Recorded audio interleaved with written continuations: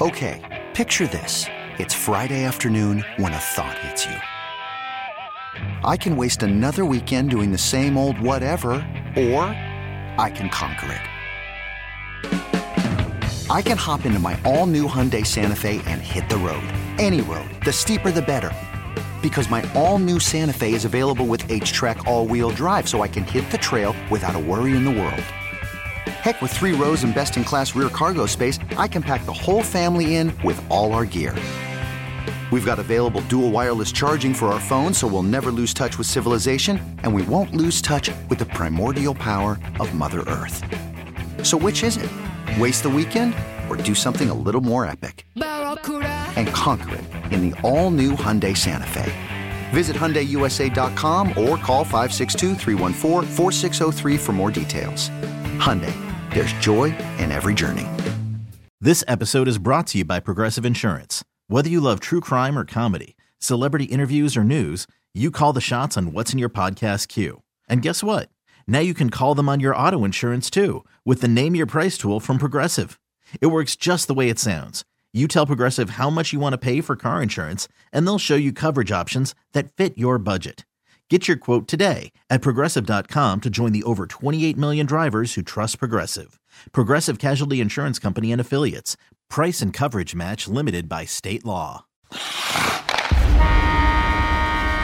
It's the Nightcap on 1140 The Bet. Your home for news and insider info on your Vegas Golden Knights and the NHL. Here's your host, Lindsey Brown.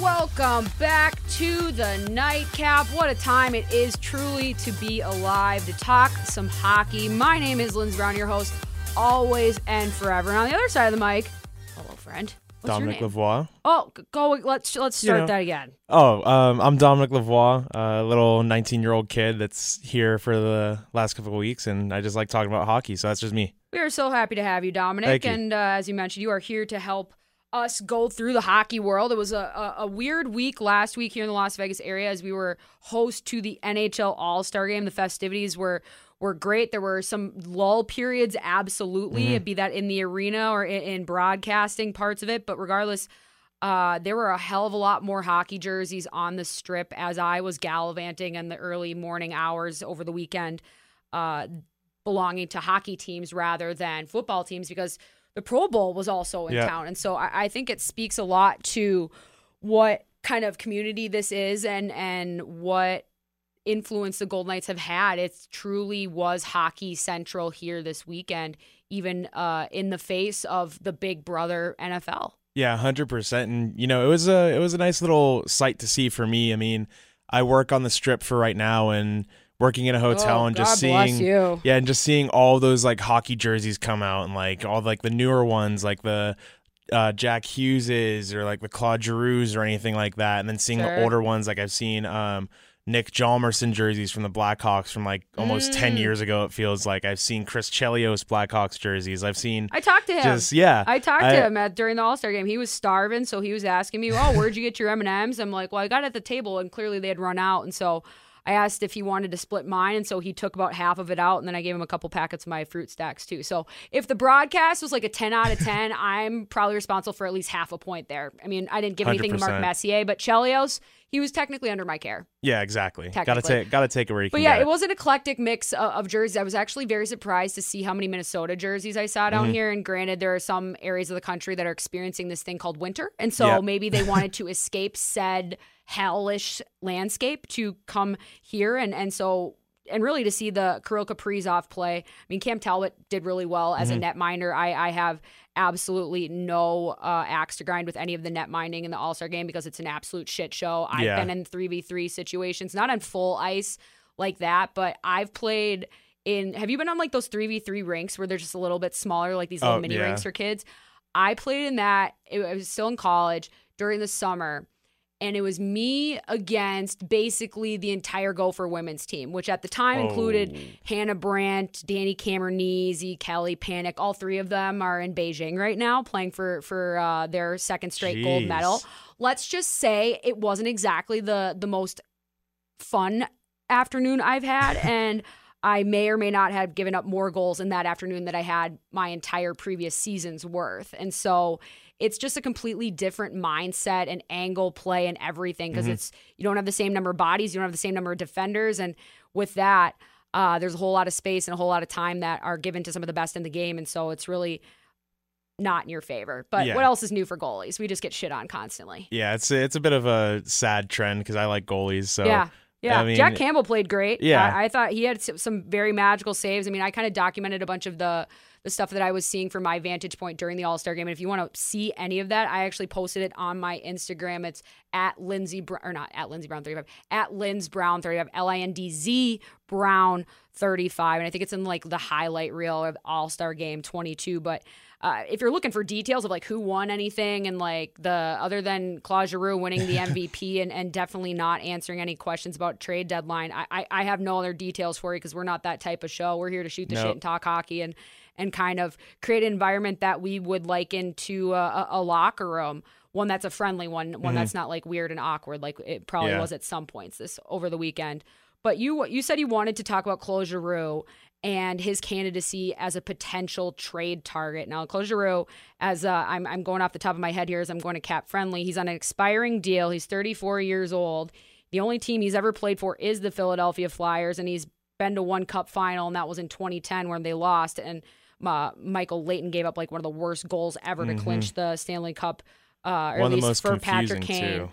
Who am I looking up right now? I'm looking up Philadelphia, who is absolutely garbage this season when it comes to their actual results. And, you know, they fired their coach. They have Mike Yeo come up and be the interim tag, and we'll see if the third time is the charm for him, and really not going super well since they made that change because they've had to bring in John Torchetti to basically rattle some heads in the locker room since. Because let me tell you, Dominic, from what I know about Mike Yeo, he's not exactly the loudest guy in the locker room that everybody's going to be like, sir, yes, sir. And sometimes that's just what needs to happen. But Claude Giroux is making $8.275 million. As we mentioned, he is 34 years old, and he can play any position really up as a forward. Now, in order for him to be moved, he would have to waive his no-move clause. And it's not out of the realm of possibility. We've seen it happen with other players where they could be traded down the stretch of a deadline and then return to their team in the offseason once free agency opens up. Now, I don't know if that's what Giroux would want.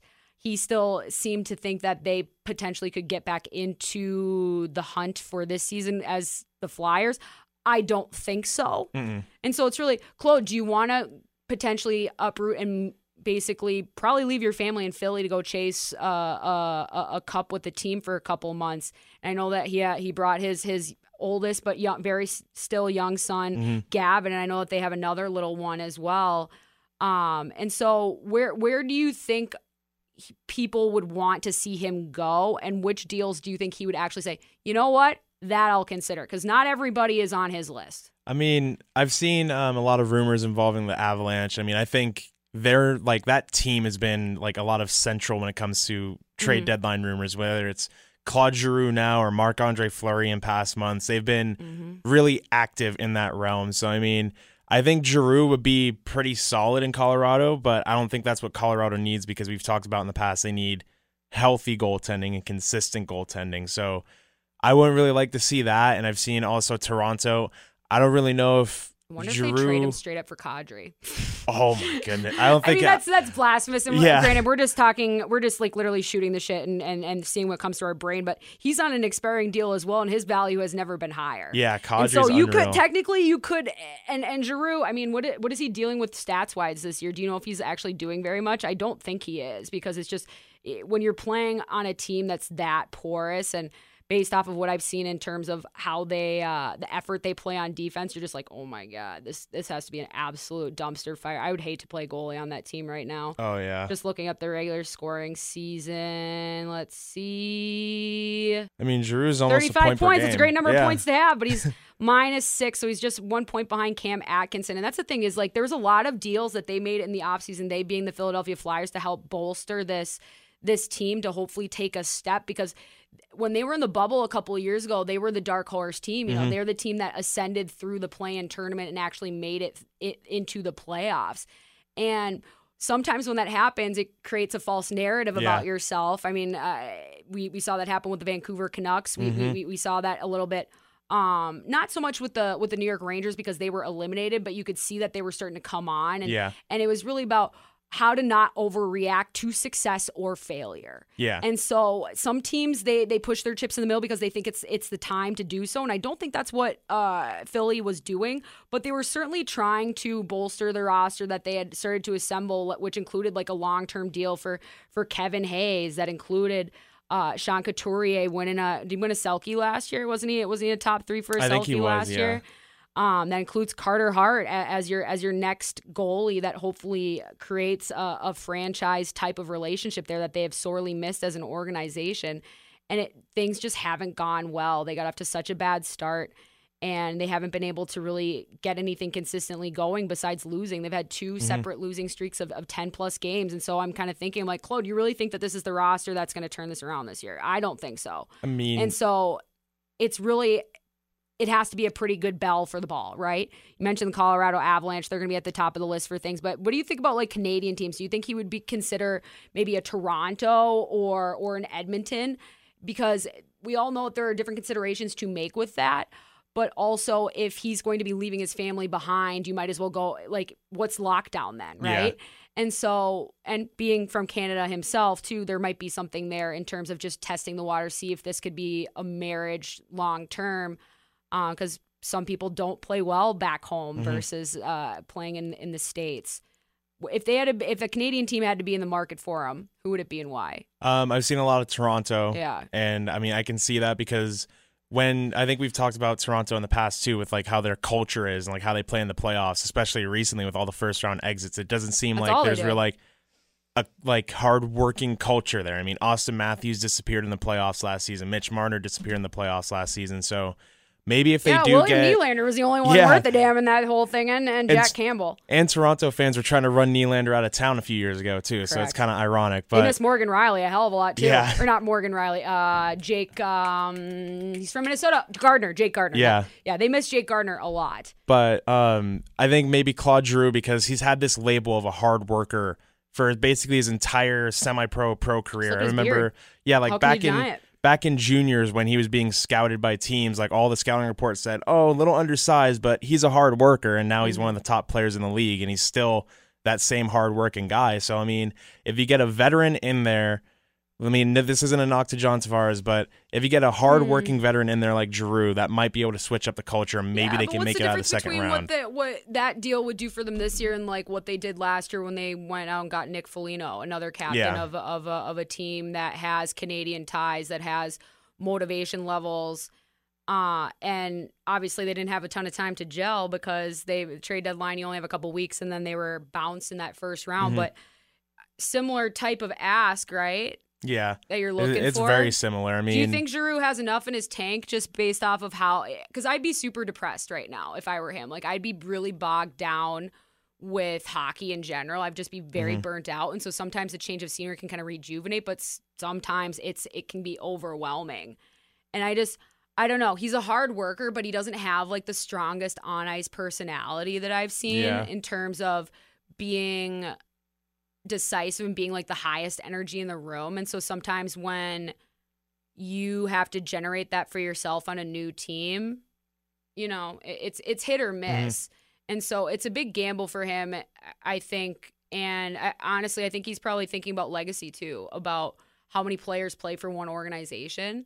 And if he wants to sign on long-term, because I bet you they would say, well, Claude, if you want to hang around here for the rebuild, we'd love to have you, but we also want you to go chase something. But maybe the jersey means more to him than the overall chase, and he thinks they can get that team back around in a couple of years, because it doesn't take that long to get teams turned around. Just look at the New York Rangers. It's just you need to make a couple of the right moves as long as you have the right leadership in the place. And so I don't know if that's the case when you still have Chuck Fletcher as the general manager, but I know that he's probably, inside of 20 games of getting to 1,000, and so that will probably be achieved before the trade deadline.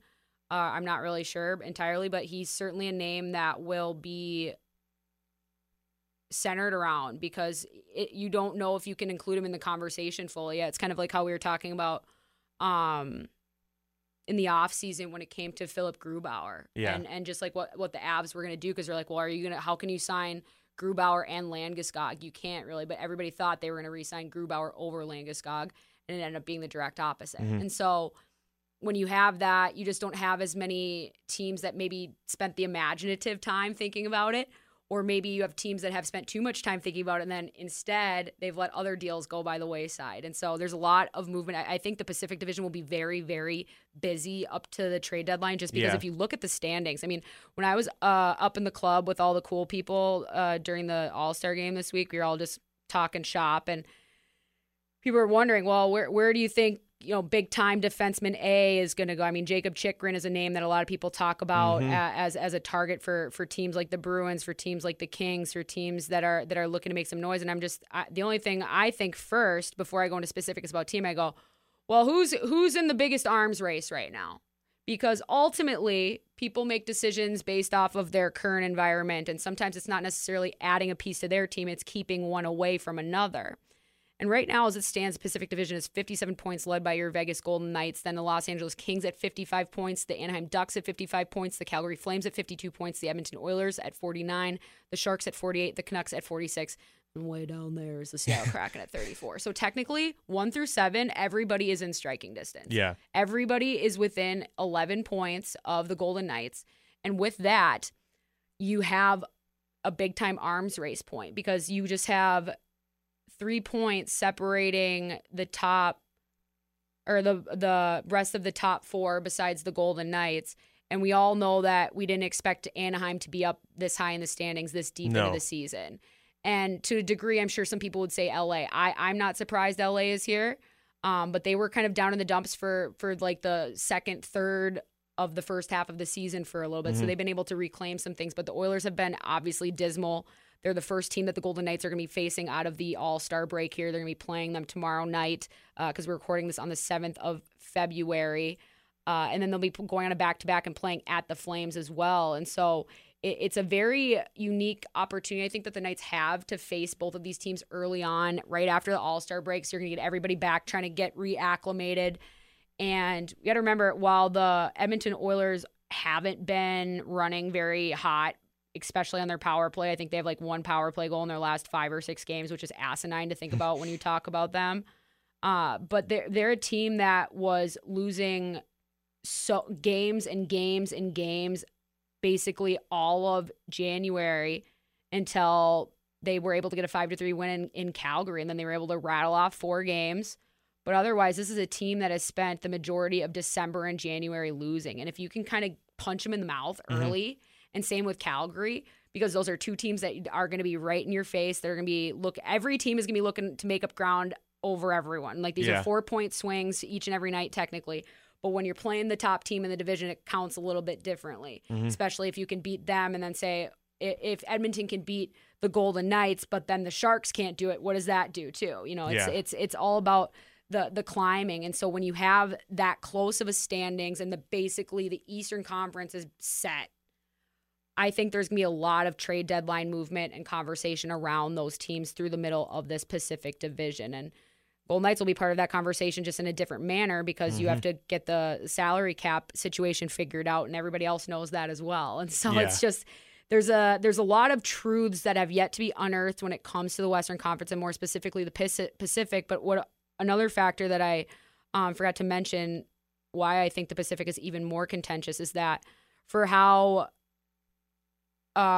parity driven this division is, the Central, I think, is the division where they will eat up both wild card spots. I think there's a lot, the teams in the Central, while they have a couple of really, really shitty bottom dwellers, they're an overall stronger crop. And so therefore, I think they will take up both wild card spots. So if you only have 3 to work with, just think of the scarcity complex that creates, right? Yeah. I mean, and we got Anaheim, who's dealing with a brand new GM as well. We have to take that into consideration. I mean, LA's made some big time moves. I mean, that Philip Deneau signing was a shot directly across the bow at Mark Stone. Yeah. And the Kings, I think, are their biggest rival in the division because Minnesota's not in our division anymore. I'm interested to see how the Ducks and John Gibson do right out of the gate here, to see if they're able to keep pace with their record so far, because somebody's going to have to start falling down here. And we have we have 3 Canadian cities in our division that have to start making up big time games here as well. But as I mentioned, the Golden Knights are going to be starting off their little mini road trip here in Edmonton tomorrow night.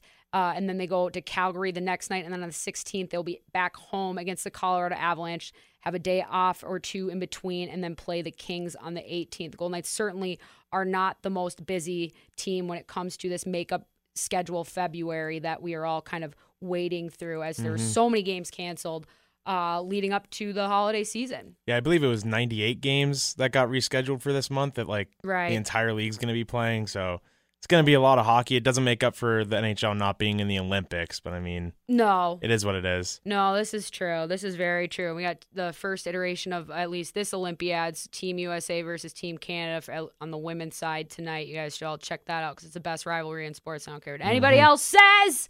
The Flames, though, they're a team that has bought in more, I think, than a lot of us had anticipated to Daryl Sutter and his system. And he's a hard coach to play for. But the thing is when you have results and when you have 2 Stanley Cups in the last 10 years, it's very easy for guys to get on board. But I think where your biggest leverage point in change, early on it was the Andrew Mangiapane character getting a bunch of points. Johnny Gaudreau is playing with a different level that we haven't seen him before. And we kind of saw this early on when he moved up from BC and moved to Calgary, and they made a little bit of a run there, along with the Edmonton Oilers, where they were able to both win a playoff round probably 5 or 6 years ago. But he's always been a guy that's undersized, obviously has speed, but in lack of confidence or lack of continuity in trade rumors, like this is a guy who's been kind of bogged down by a lot these last few years and hasn't performed up to his potential. And now we're not just seeing that, we're seeing him take it to another level. And even during the All-Star game, while they put him back on defense, I know that that's not exactly where he likes to inhibit.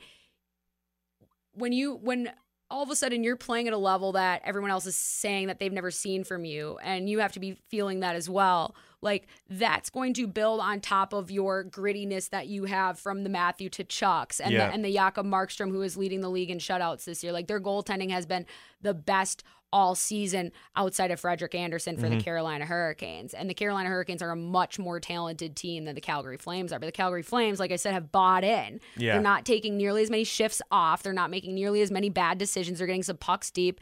And they're taking care of the little things that have been ailing them. Because regardless of what gets you to the win or loss, call them the losses are losses. And if it is constantly your basic hockey 101 stuff, like stopping on pucks, making proper changes, and if it doesn't get rectified, it keeps happening and happening and happening. It's the same snowball. But if you get those caught early, you get some positive reinforcement. You see Johnny Hockey looking like Johnny Jesus Hockey. All of a sudden, holy shit, guys, we actually could make some noise here. Yeah. And it's all about beating the right people at the right time. I mean, they haven't had too many extended losing streaks. They had a nice little 1, 2, 3, 4 gamer early on in January. But outside from that, they've had a couple of points where they've rattled off 5 or 6 wins in a row. And I'd sure rather have a team that goes 4 wins in a row, 2 losses, or win, loss, win, than what we're seeing from Edmonton per se, where it's just like they're in the ruts that they're in. They're either feast or famine. It's just not a fun place to be.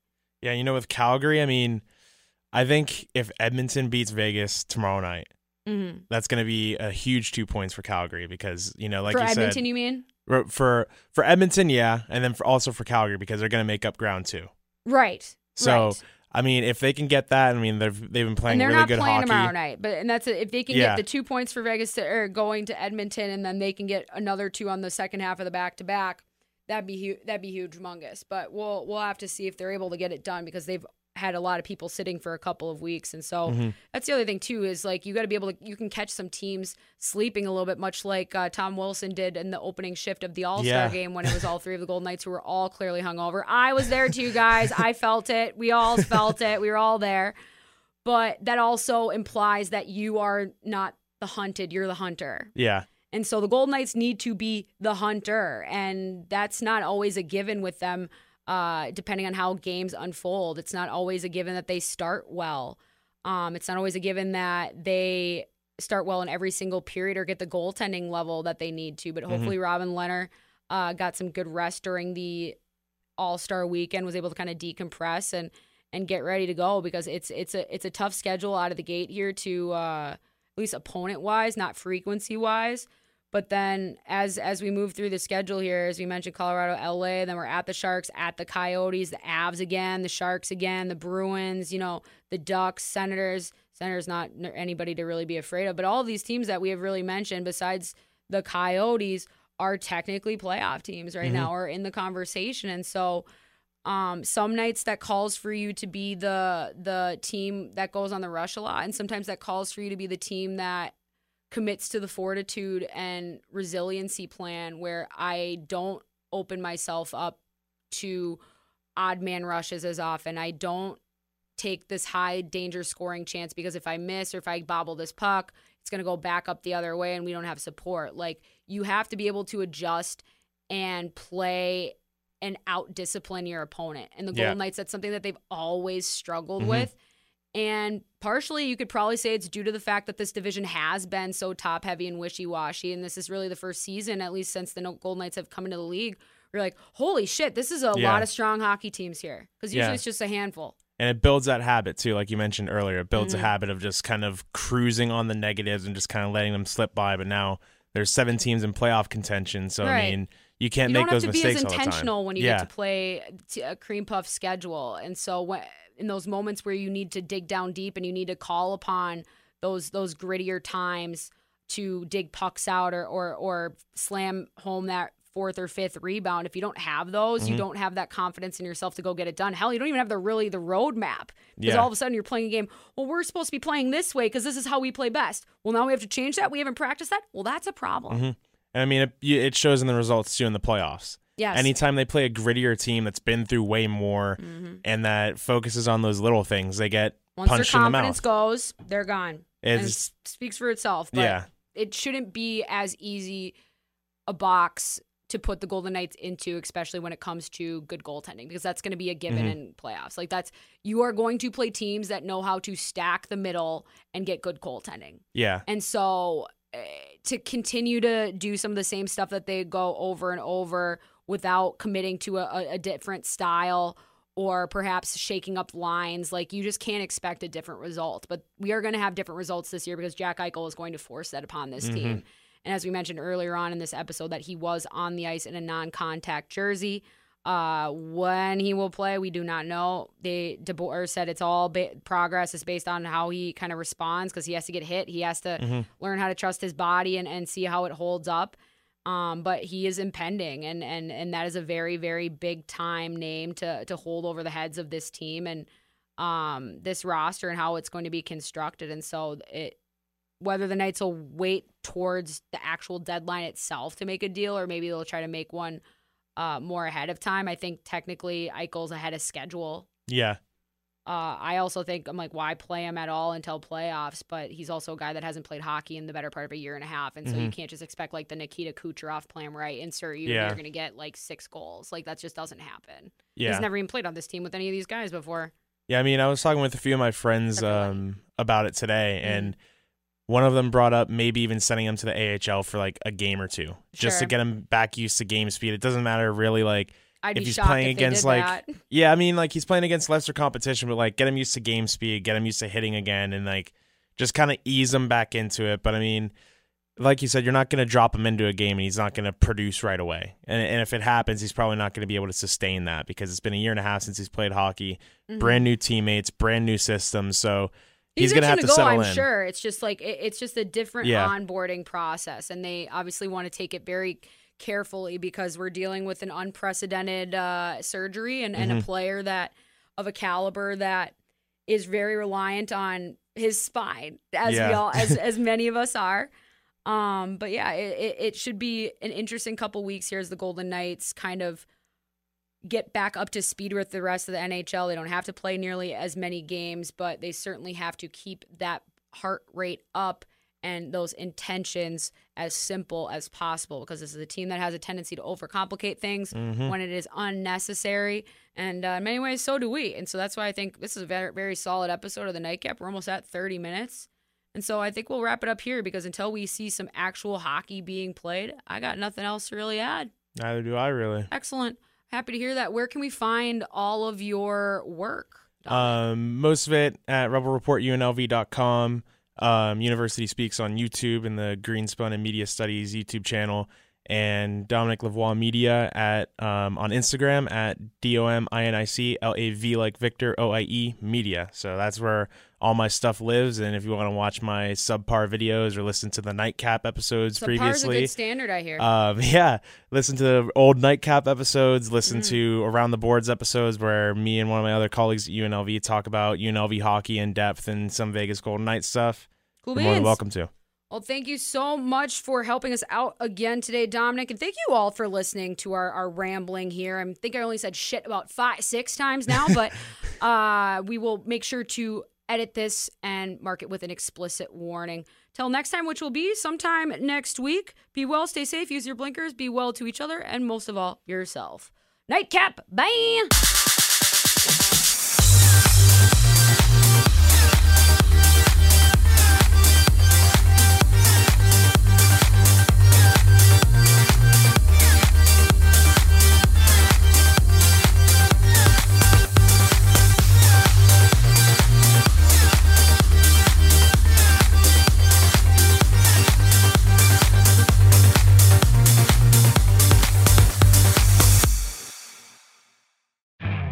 You could spend the weekend doing the same old whatever, or you could conquer the weekend in the all-new Hyundai Santa Fe.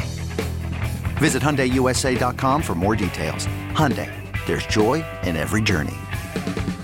This episode is brought to you by Progressive Insurance. Whether you love true crime or comedy, celebrity interviews or news, you call the shots on what's in your podcast queue. And guess what? Now you can call them on your auto insurance too with the Name Your Price tool from Progressive. It works just the way it sounds. You tell Progressive how much you want to pay for car insurance, and they'll show you coverage options that fit your budget. Get your quote today at Progressive.com to join the over 28 million drivers who trust Progressive. Progressive Casualty Insurance Company and Affiliates. Price and coverage match limited by state law. We really need new phones. T-Mobile will cover the cost of 4 amazing new iPhone 15s, and each line is only $25 a month. New iPhone 15s? It's better over here. Only at T-Mobile, get 4 iPhone 15s on us and 4 lines for $25 per line per month with eligible trade-in when you switch. Minimum of 4 lines for $25 per line per month with autopay discount using debit or bank account. $5 more per line without autopay, plus taxes and fees. Phone fee at 24 monthly bill credits for well-qualified customers. Contact us before canceling account to continue bill credits or credit stop and balance on required finance agreement due. $35 per line connection charge applies. See T-Mobile.com.